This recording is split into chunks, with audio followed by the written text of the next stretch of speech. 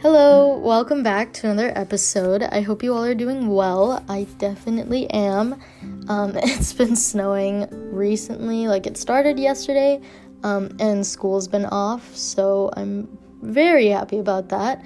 But today's episode is on imposter syndrome. If you've heard of it, but you don't really know the clear definition as to what it is, imposter syndrome is a psychological pattern in which an individual doubts their skills, talents, or accomplishments and has a persistent internalized fear of being exposed as a fraud. For example, someone who's struggling may have a thought in the back of their head saying, you're not actually struggling, you're just faking it for attention. Or say someone's having trouble continuing to be productive, they could have a voice in the back of their head saying, you're destined for failure, you don't actually work hard, you just think you do. And then that's where comparisons and self-deprecating language comes into play. I've definitely dealt with this, and it's so damaging and exhausting to deal with. It's like there's always something holding you back, and personally, the imposter in my brain causes me to engage in toxic productivity, meaning I work too much because my brain is never satisfied with the work I do. I'm constantly comparing myself to other people and asking myself, what would they think if you failed? And this, to me, is an extremely toxic way to get motivated because I'm driven by my fear of failure and disappointing the people around me. So I'm still trying to learn how to do the work for me and how to succeed for me rather than to prove myself to other people. I try to practice what I preach by allowing myself to take breaks without feeling guilty and check in with myself and my emotions. But again, I'm still learning and it takes a lot of time. So now that I've briefly told you about my experience with this topic, I wanted to share some super short stories / explanations of imposter syndrome that were actually shared by some of our listeners. So the first one is, I almost talked myself out of accepting an award opportunity because I didn't think I actually deserved it. I began to isolate myself from my best friends because I kept telling myself that they didn't actually like me and that I was a burden to them, and I ended up losing them.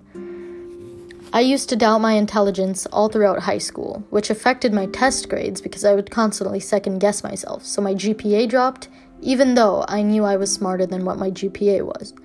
I often turn down certain opportunities or talk myself out of applying for scholarships because I feel as though I'll never succeed, so what's the point of trying?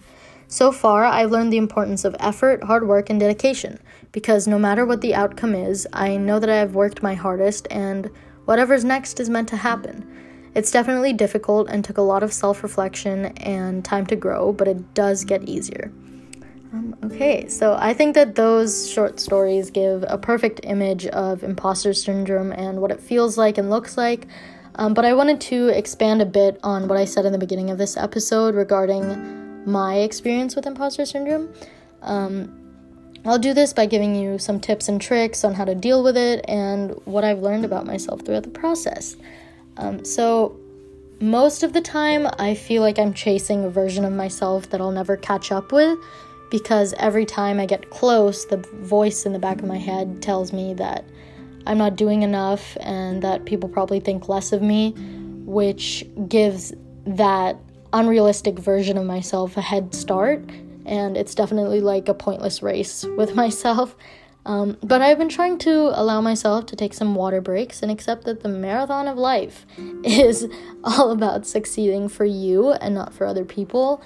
I'm trying to allow myself to enjoy life while working hard to reach my goals at the same time. Like, this life is mine, and when I leave this earth, I'd want to know that I was able to live my life in the way that I wanted it to be lived while succeeding academically, financially, and in my work life. I've been taking small steps, but I'm getting there.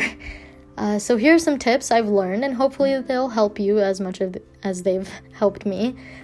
So first, normalize your feelings. Remind yourself that you aren't the only one dealing with this. Many people feel similar emotions. I know that it gets, difficult with comparisons and stuff, because you're like, oh, that person over there probably has never thought less of themselves or something, but that is completely false. A lot of people experience these emotions, so you are not alone.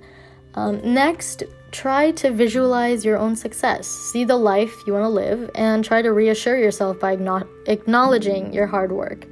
I've heard that people use vision boards or spreadsheets to take note of their accomplishments that they're proud of, to remind themselves of what they've done and maybe help them visualize what they can do next.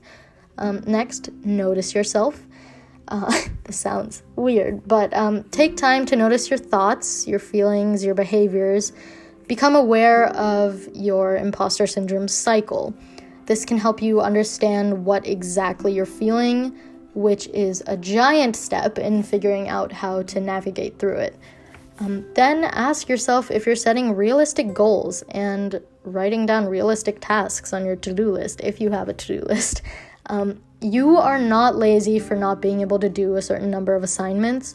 We all have different workloads that we can handle, and that is completely valid. Quality over quantity. Are you doing the best you can? Awesome. If not, that's fine too. Think about that and brainstorm some strategies that can help you do the best work you can do, if you want, of course. Next, recognize that everyone starts from somewhere. Practice makes perfect, and the healthier your mindset is, the easier the process will be. You are exactly where you're supposed to be right now. I promise that. It's difficult to accept sometimes because sometimes I tend to think like, when will this end? Why can't I just understand this concept now? Things take time, growth, and a lot of self-reflection, but you can do it. It's not enough for me to tell you, and I understand that this is easier said than done, but you have to believe it for yourself. Your situation is completely valid, your feelings are valid, and your successes and your failures are so valid. Last but not least, try developing a healthy attitude towards failure. It's super easy to believe that your failures define whether or not you're worthy of success, because there's such a strong stigma around failing, which is part of the reason as to why people feel so disappointed when they don't understand a certain concept or they don't get something that they thought they'd get. I would suggest trying to view your shortcomings as lessons for the future. Try to figure out why this may be happening to you. 90% of the time, you fail because you're being guided in the right direction and there's something in store for you. So learn the lessons, brainstorm some reasons as to why you may be having to learn these lessons, and think about what you can do in the future. I know it's super difficult, but remember that everyone goes through valleys during their journey to success, but let the way you've reached your peaks remind you of why you started in the first place. That sounds so philosophical, but that's my main, quote, I guess, that I use to motivate myself. But, so this is the end of this episode. I really, really hope this helped you all in even the slightest way. I hope you know that you aren't alone, and I think you can do this. So, have a good day, and I'll see you in the next episode.